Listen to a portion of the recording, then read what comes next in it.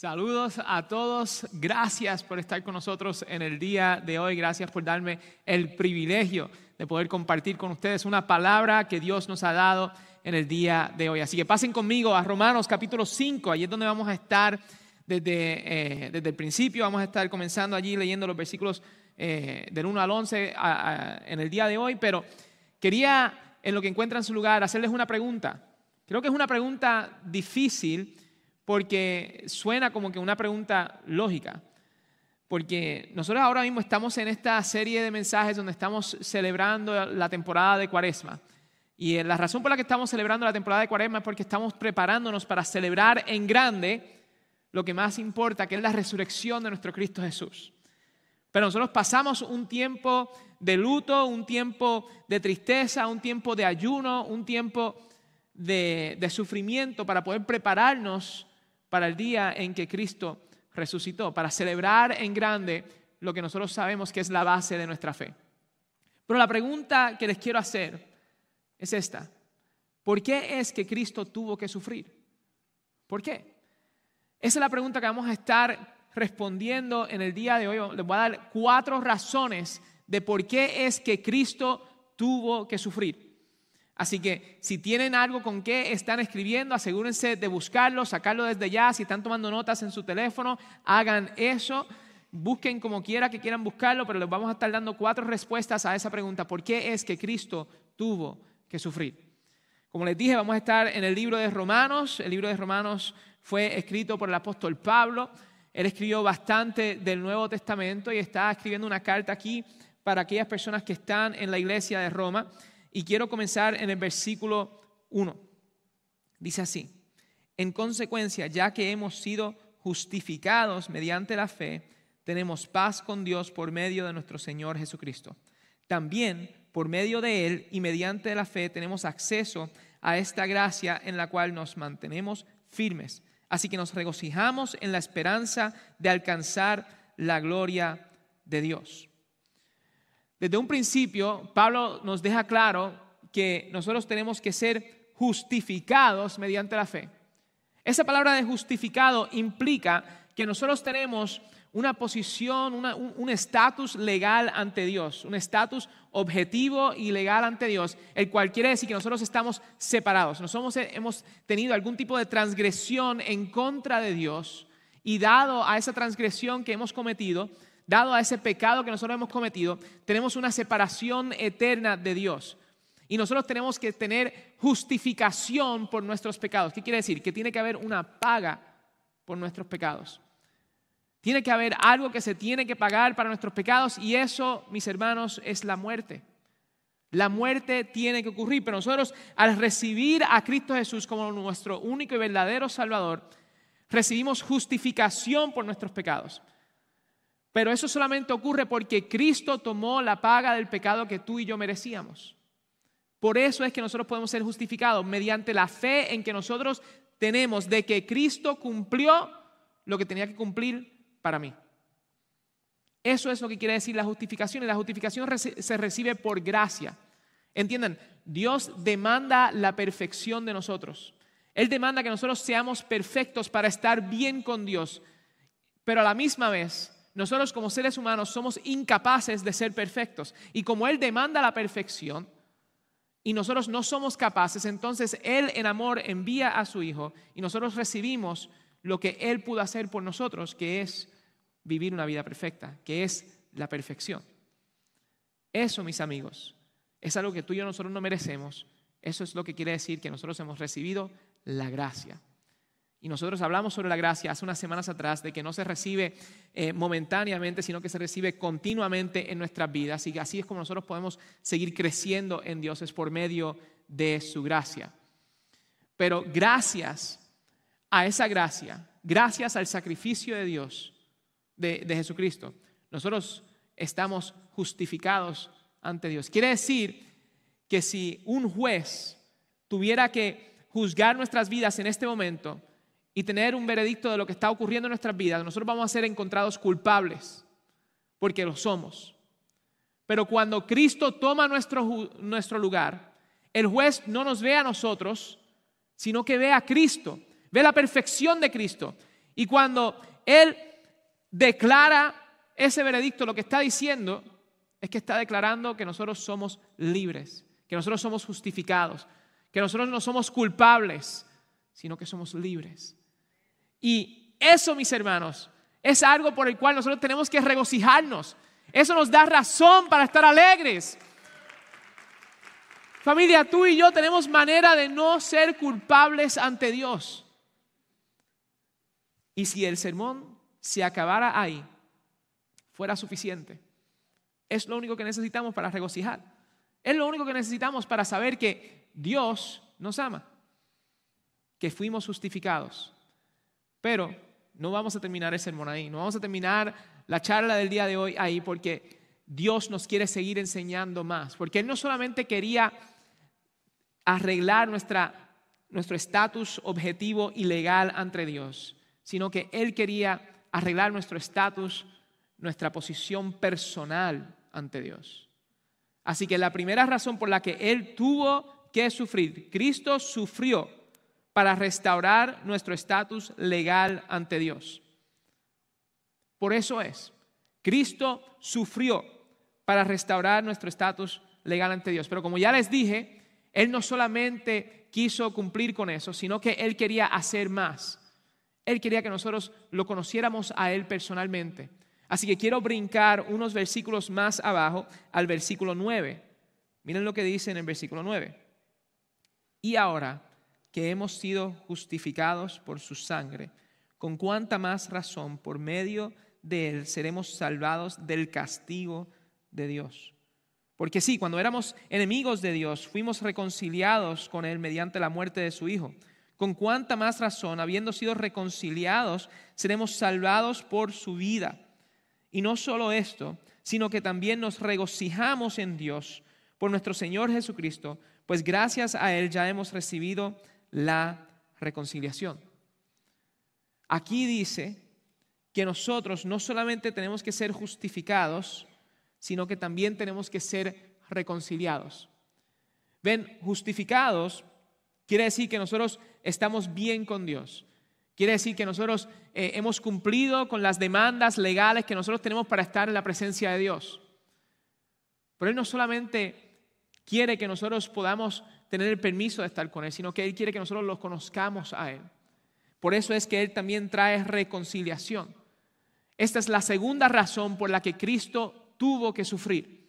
Él tuvo que sufrir para restaurar nuestro favor personal con Dios. Esa palabra de reconciliación quiere decir eso, quiere decir favor. Nosotros cuando entra el pecado al mundo, perdemos el favor personal con Dios. Cuando entra el pecado al mundo por medio de Adán y de Eva, nosotros perdemos la capacidad de conocer al Dios personal. Perdemos una parte de conocer el carácter de Dios. Hay una parte del carácter de Dios que nunca perdemos, que siempre está ahí para nosotros. Es la justicia de Dios. Dios es un Dios justo. Y Dios quiere que nosotros entendamos que en su naturaleza la justicia tiene que estar presente. Y por eso es que nosotros necesitamos justificación. Y eso es lo que nosotros tenemos de seguro, porque todo el mundo va a conocer la justicia de Dios. Todo el mundo un día serán juzgados por sus pecados, por sus acciones, por su vida, y tendrán que dar cuenta de cómo ellos vivieron. Por eso es que necesitamos la justificación, porque tú y yo somos personas imperfectas, somos personas débiles que necesitamos de un Salvador. Pero cuando Él nos ofrece reconciliación, Él nos ofrece una relación con Él, un favor personal con Él. Nosotros lo que merecemos, como dice aquí, es el castigo de Dios. Nosotros merecemos la ira de Dios, pero en su gracia, Él decide tomar toda su ira y ponerla sobre su Hijo Jesús en la cruz, para que tú y yo no tuviéramos que sentir la ira de Él, para que tú y yo no tuviéramos que experimentar el castigo que Él tenía para nosotros. Y miren lo que es la gracia de Dios, miren lo que es la grandeza de Dios, que cuando menos tú te lo merecías, Él te justifica y Él trae reconciliación por medio de su Hijo Jesucristo. Él quiere que nosotros tengamos una relación personal con Él. Y les quiero dejar saber desde ahora, no hay ninguna relación humana que pueda tomar el lugar de una relación personal con Dios. No hay un cónyuge, no hay una pareja, no hay hijos, no hay compañeros, no hay amigos que te puedan satisfacer la necesidad de una relación personal como lo es la relación con Cristo Jesús. Él es el único que te satisface por completo. Por completo. Y no me malentiendan. Yo amo a mi esposa, yo amo a mis hijos, yo amo a mis amigos, yo le doy gracias por la bendición que ellos son. Pero aun cuando yo sé que ellos son una gran bendición, aun cuando yo me deleito en mi vida con ellos no pueden ser lo más importante en mi vida. Mi relación con Cristo tiene que ser lo más importante de mi vida. Quiere decir que antes que yo me levante para hacer cosas bonitas con mi familia, yo me tengo que levantar para conocer y acordarme de las cosas bonitas que hizo Dios para mí. Yo tengo que levantarme y estar pasando tiempo con nuestro Señor porque Él es el que se lo merece, porque eso es lo único que nos va a satisfacer. Es lo único que nos completa. Así que Dios quería que nosotros fuéramos justificados y que nosotros fuéramos reconciliados con Él. Y por eso es que Cristo tuvo que sufrir, para que esas cosas pudieran ser accesibles para nosotros, para que nosotros pudiéramos tener acceso a la justificación y a la reconciliación con Dios. Pero hay otras razones por las que Él tuvo que sufrir. Porque la realidad es que Él sufrió, pero Él no sufrió para eliminar nuestro sufrimiento. Eso es una verdad difícil de aceptar. Él sufrió por muchas razones, pero no fue para eliminar tu sufrimiento aquí en esta tierra. Él sí sufrió y sí murió para eliminar tu sufrimiento en la eternidad. Para que tú en la eternidad tuvieses gracias, tuvieses amor, tuvieses la presencia de Él para siempre.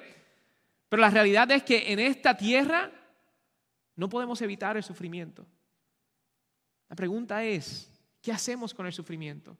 ¿Cómo podemos procesar el sufrimiento? Este mundo tiene una capacidad de quebrantarte hasta que no tienes ninguna otra manera, ninguna otra onza de energía para darle al mundo. ¿Qué tú estás haciendo en ese momento? ¿Qué tú estás diciendo en ese momento? Te tienes que acordar de algo. Hay algo más que Dios quiere que nosotros tengamos para que nosotros no solamente seamos libres de sufrimiento en la eternidad, sino que pudiéramos pasar y procesar y andar aún cuando tenemos sufrimiento aquí. Quiero llevarles al capítulo 5, ¿verdad? Estamos ahí, pero en los versículos del 6 al 8. Miren lo que dice. A la verdad, como éramos incapaces de salvarnos, en el tiempo señalado, Cristo murió por los malvados. Difícilmente habrá quien muera por un justo, aunque tal vez haya quien se atreva a morir por una persona buena. Pero Dios demuestra su amor por nosotros en esto, en que cuando todavía éramos pecadores, Cristo murió por nosotros. Amén. Amén. Eso es lo que es el amor verdadero, familia. Por eso es que Cristo tuvo que sufrir. Cristo sufrió para demostrar lo que es el verdadero amor. Él sufrió para demostrarnos lo que es el verdadero amor, porque el verdadero amor no espera nada de vuelta. El verdadero amor no espera nada de vuelta, sino que se entrega por completo. Aquí el versículo 7 nos está hablando un poco de la lógica del mundo, donde dice que quizás hace sentido de que tú mueras por alguien justo. Yo sé que eso puede sonar un poco extremo, pero en los ojos del mundo, una persona malvada quizás está dispuesta a morir para alguien como la Madre Teresa, ¿verdad? Que hizo muchas cosas bien bonitas, que hizo muchas cosas buenas, por cualquier persona santa, por cualquier persona que es buena en los ojos del mundo. Pero eso no fue lo que hizo Cristo. Cristo murió por el malvado. Cristo murió por el impío. Cristo murió por el pecador. Cristo murió por el imperfecto. Cristo murió por nosotros. Por eso es que Él murió. Y Él decide demostrar su amor en cuando Él no merecía morir. Él es el único en toda la historia de la humanidad que no merecía morir. Él es el único perfecto. Él es el único que logra con la perfección y la demanda de estar en la presencia de Dios. Y Él, en vez de tomar eso y vivir su vida en la eternidad sin nosotros, Él decide entregar esa posición de perfección, entregar esa capacidad de accesar al Padre a aquel que se entrega por completo a Él, a nosotros. Eso, familia, es amor. Cuando le entregas a alguien lo que más necesitan, cuando menos lo merecen, al gran costo personal. Nosotros necesitábamos a alguien que nos justificara, nosotros necesitamos a alguien que nos reconciliara con Dios, que nos devolviera el favor que teníamos con Dios el Padre. Pero no lo podemos hacer sin que Jesucristo sea el que lo provea. Él es el único capaz de hacerlo. Y nosotros, cuando se trata del amor, a veces pensamos que el amor sirve de nuestras propias necesidades, nuestros propios deseos. Nosotros siempre pensamos quizás el amor es, Dios fuera verdaderamente amoroso si eliminara todo el sufrimiento. Si Él eliminara todo el sufrimiento de este mundo, pues entonces fuera completamente amoroso. Eso es un pensamiento bien egoísta. Es un pensamiento bien que nos sirve a nosotros mismos. Porque lo que está haciendo es que está diciendo, yo quiero vivir una vida fácil, yo quiero vivir una vida de comunidad, yo quiero vivir una vida de placer, yo quiero vivir una vida que me satisface mis deseos. Y eso, familia, lo que va a hacer es que nos va a llevar hacia la destrucción. Porque tú y yo somos incapaces de dirigirnos hacia la vida. Nosotros naturalmente, en nuestra naturaleza, vamos hacia la destrucción dado a nuestra naturaleza pecaminosa, dado a la naturaleza imperfecta que tenemos dentro de nosotros. Y por eso es que Cristo sufrió, para demostrarnos lo que era el verdadero amor. Para entonces nosotros poder gozarnos aún en el sufrimiento. Porque como les dije, en esta vida no hay manera de escaparse del sufrimiento. En este mundo, es un mundo quebrantado, ¿verdad? ¿Ustedes están de acuerdo conmigo? ¿Verdad que sí? Y dado al mundo quebrantado, no hay ausencia de sufrimiento. Pero hay mucha gente que tiene una ausencia de amor. Y Cristo es el único que puede proveer eso, en medio del sufrimiento. Por eso es que nosotros necesitamos que Él nos transforme, que Él nos cambie. Por eso es que vale la pena nosotros acercarnos a Él. Y quiero que entiendan que el sufrimiento es eso, es una oportunidad de acercarte a Dios. Y por eso es que es tan importante nosotros estar haciendo lo que estamos haciendo durante esta temporada de la Cuaresma. Por eso es que nosotros escogemos entrar en sufrimiento. Yo no sé si ustedes se acuerdan, nosotros hemos hablado de esto hace unas semanas atrás, de la importancia de dejar atrás ciertas cosas durante esta temporada de Cuaresma para poder estar cerca de Dios. Hay algunas personas que están ayunando, que dejaron atrás ciertas cosas y escogieron ayunar de ciertas cosas durante esta semana. Yo personalmente estoy ayunando del café y eso es algo bien difícil para mí. Eso es algo de yo no sabía lo mucho que yo tomaba el café hasta que un día, después de que comencé el ayuno, fui naturalmente a preparar un café sin darme cuenta de lo que estaba haciendo. Ya yo había decidido y yo sin darme cuenta ya yo estaba preparando el café. Y yo, ¿pero qué estoy haciendo? Sin pensarlo. Y en ese momento ocurrió lo que yo quería que ocurriera. Que cuando yo deseara el café, me acordara de Cristo. Porque yo estoy dejando atrás el café por una temporada, no para siempre. Amén. Para acordarme de lo que Cristo hizo por mí. De lo que Él sufrió para mí. De entender, y eso me acuerda del amor de Él. Y Él quería que nosotros sintiéramos su amor. Él quería que nosotros entendiéramos lo que era el amor. El amor no es darle a alguien lo que ellos quieren. El amor no es simplemente satisfacer todos los deseos de la otra persona. Eso no es amor. Amor es darle a alguien lo que más necesitan cuando menos lo merecen, a gran costo personal. Eso fue lo que Cristo hizo para ti y para mí. Tú y yo no merecíamos su muerte, tú y yo no merecíamos su gracia, tú y yo no merecíamos su amor. Pero Él lo entrega por completo a nosotros. Y eso poco a poco debería transformarnos. Eso poco a poco debería hacernos unas personas distintas. Eso poco a poco debería llevarnos a parecernos más a Cristo Jesús. Y eso es lo que los últimos versículos nos enseñan. Quiero que vayan a los versículos del 3 al 5, son los últimos que estamos leyendo en el día de hoy. Miren lo que dice. Y no solo en esto, sino también en nuestros sufrimientos, porque sabemos que el sufrimiento produce perseverancia, la perseverancia entereza de carácter, la entereza de carácter esperanza, y esta esperanza no nos defrauda porque Dios ha derramado su amor en nuestro corazón por el Espíritu Santo que nos ha dado. ¿Por qué nosotros escogeríamos sufrir? ¿Por qué es que Cristo escogió sufrir para mí? Cristo sufrió para darnos esperanza. Por eso es que Cristo sufrió. Él sufrió para darnos esperanza. Sin la esperanza no podemos derrotar al enemigo, no podemos pasar el tiempo de sufrimiento aquí en esta tierra. Aquí dice que el sufrimiento tiene 3 recompensas, ¿verdad?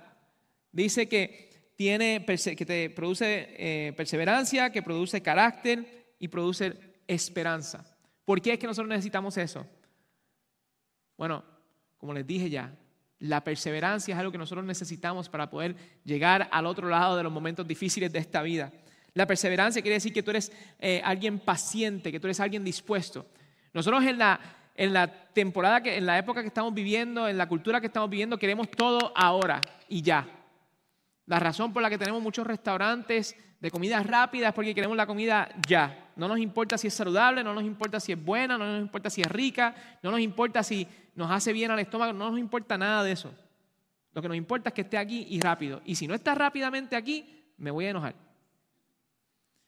¿Por qué tenemos los teléfonos que tenemos? ¿Por qué tenemos la tecnología que tenemos? Porque queremos que la tecnología sea más rápida, para conectarnos más rápidamente. Queremos todo ahora, rápido y ya. Esa es nuestra tendencia. No nos gusta esperar.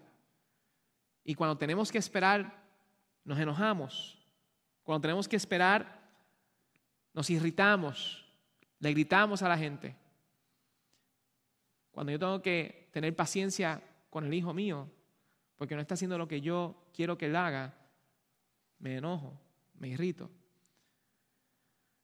Nosotros queremos que las cosas sean como nosotros queremos y que sean como nosotros queremos ahora mismo. Y eso es contrario al carácter de Dios.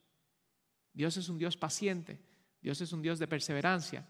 Y cuando nosotros entramos en sufrimiento, nosotros podemos producir perseverancia en nuestras vidas. Por eso es que cuando nosotros tenemos sufrimientos en nuestras vidas, tenemos que gozarnos en eso, porque es una oportunidad de tener perseverancia. Es una oportunidad de desarrollar lo que es paciencia, de poder esperar. Y no nos gusta, pero les quiero decir, en uno tener perseverancia, paciencia y esperar en los momentos difíciles, te hace pasar ese momento difícil con mucha más paz que si estás tratando de cambiarlos rápidamente. Porque acá estás en irritación, estás en enojo y eso no es lo que Dios quiere para ti. Dios quiere que tú tengas el amor de Él. Y eso tú lo vas a sentir porque tienes que depender de su amor para poder ser paciente, para poder ser perseverante, para poder llegar al otro lado del momento difícil. Pero no solamente es la perseverancia, sino que es el carácter. El carácter quiere decir que te está produciendo en ti ser una persona íntegra, produciendo en ti el mismo carácter de Dios. Nuestro mundo no es un mundo íntegro. No le gusta seguir las reglas. A nosotros no nos gusta seguir las reglas. A veces se siente que las reglas están puestas ahí para nosotros poder tratar de quebrantarlas y no seguirlas. Es nuestra tendencia humana. Pero la integridad se produce por medio de una relación con Cristo, por medio de conocerlo a Él, porque mientras más tú dependes de Él en el momento difícil, mientras más tú dependes de Él en el sufrimiento, más te vas a parecer a Dios y más vas a poder producir la integridad en tu vida. Pero ¿por qué nosotros tenemos que tener perseverancia e integridad en nuestras vidas? Porque eso produce la esperanza.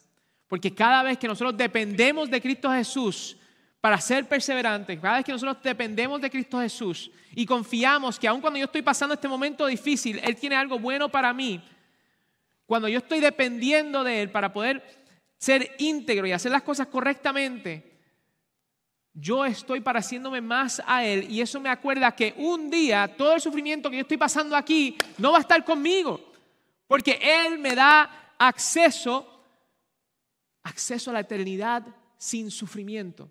La esperanza no está en la ausencia del sufrimiento aquí, la esperanza está en la presencia de Dios en la eternidad, donde sí habrá ausencia de sufrimiento. Donde lo único que habrá es gloria y gloria y gloria y gloria y gloria. Donde lo único que habrá es la gloria, la presencia de Dios, la grandeza, la bondad. Eso es lo único que tendremos en la eternidad. Y ahí es donde está nuestra esperanza, familia.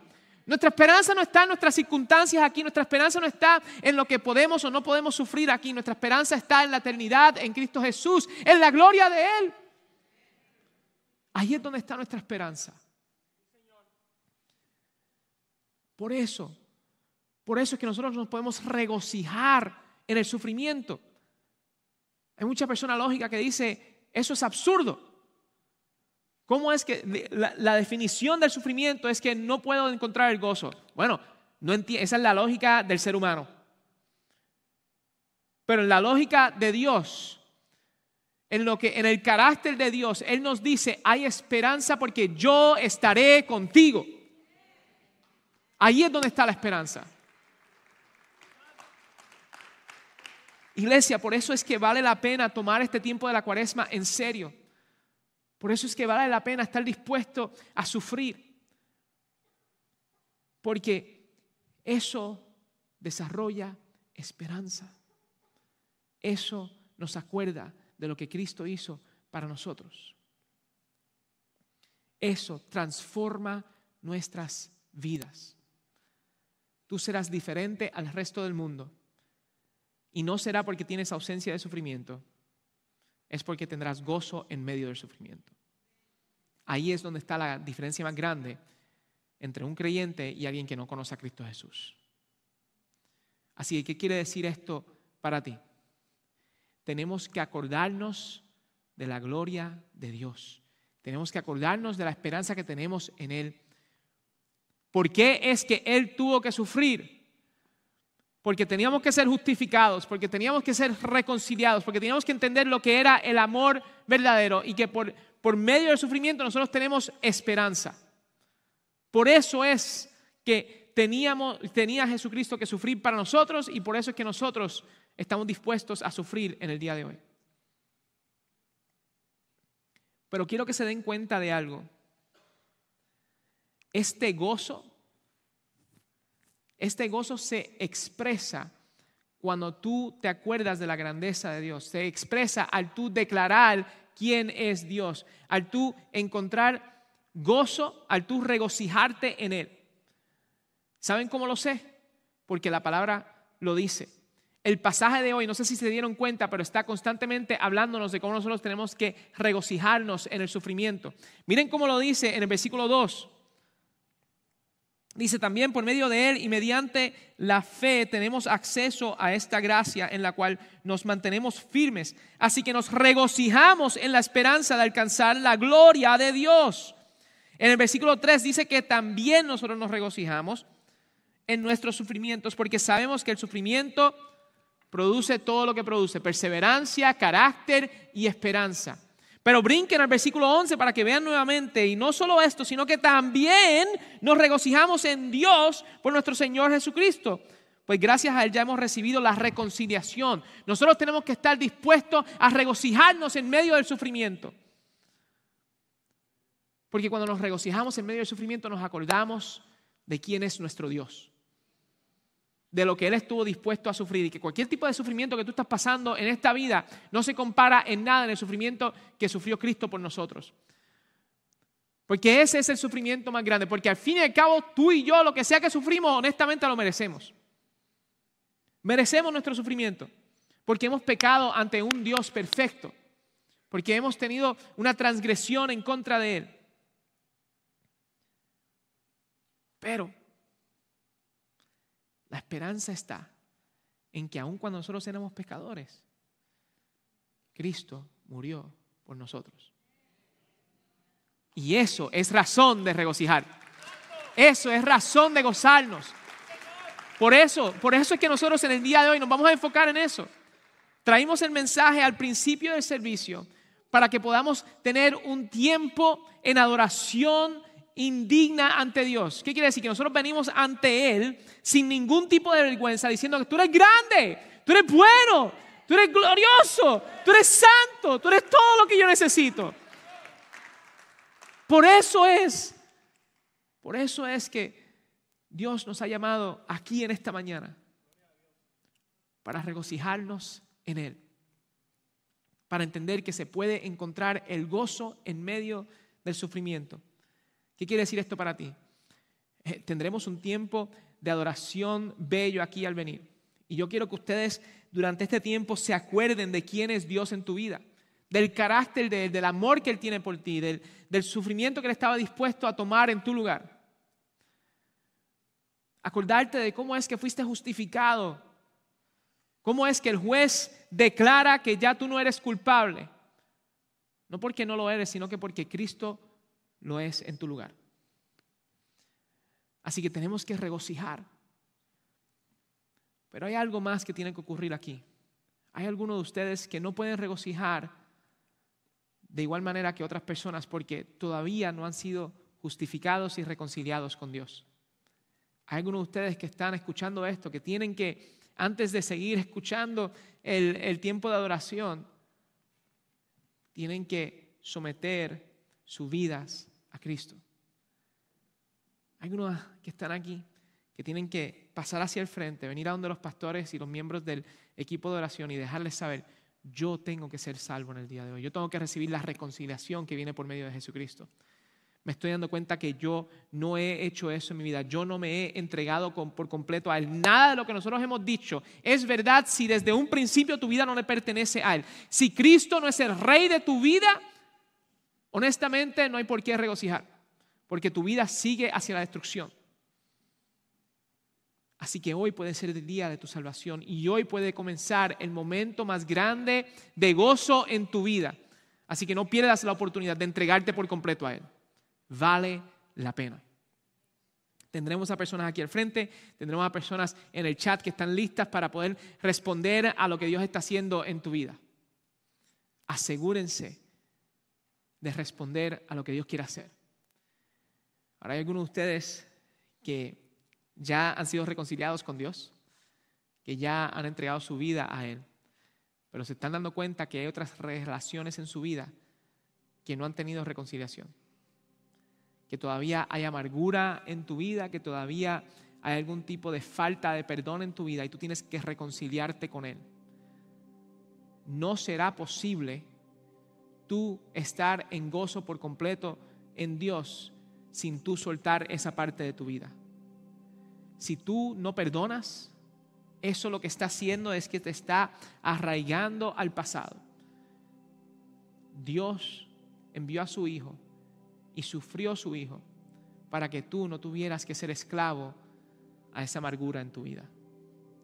Así que hay algunos de ustedes que antes de poder gozarse en Dios, tienen que acordarse del perdón que tienen en Él y ustedes tienen que perdonar. Y eso es una de las cosas más difíciles. Para algunos de ustedes eso va a ser un momento de sufrimiento. Eso va a ser un momento de dificultad. Porque es difícil perdonar. Y no es perdonar a alguien porque me hizo. Estoy hablando de un perdón, una amargura, una raíz que está dentro de ustedes que los está impidiendo ver la gloria de Dios en sus vidas. Hoy es el día de perdón para ti. Hoy es el día en el cual tú puedes reconciliarte con Él. Reconciliarte con esa persona. Si necesitas apoyo en oración en eso, déjanos saber, pasen hacia el frente. Vamos a estar aquí dispuestos a orar con ustedes. Es posible que quizás tengan que pasar un tiempo a solas con ustedes, con Dios en los escalones. Hagan eso. Pero es importante que nosotros estemos listos, completamente preparados para poder regocijarnos y poder adorar y alabar al Dios que se merece toda nuestra alabanza y toda nuestra adoración.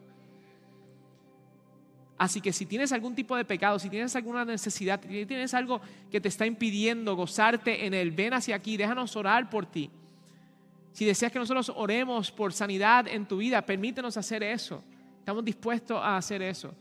cualquier tipo de dificultad que te está impidiendo verdaderamente gozarte en Él, hoy es el momento de tú entregarle eso a Dios. Pero comienza tú diciendo, estoy dispuesto a humillarme, estoy dispuesto a sufrir un poco y venir hacia el frente y dejarle saber a alguien que Dios está haciendo algo en mi vida.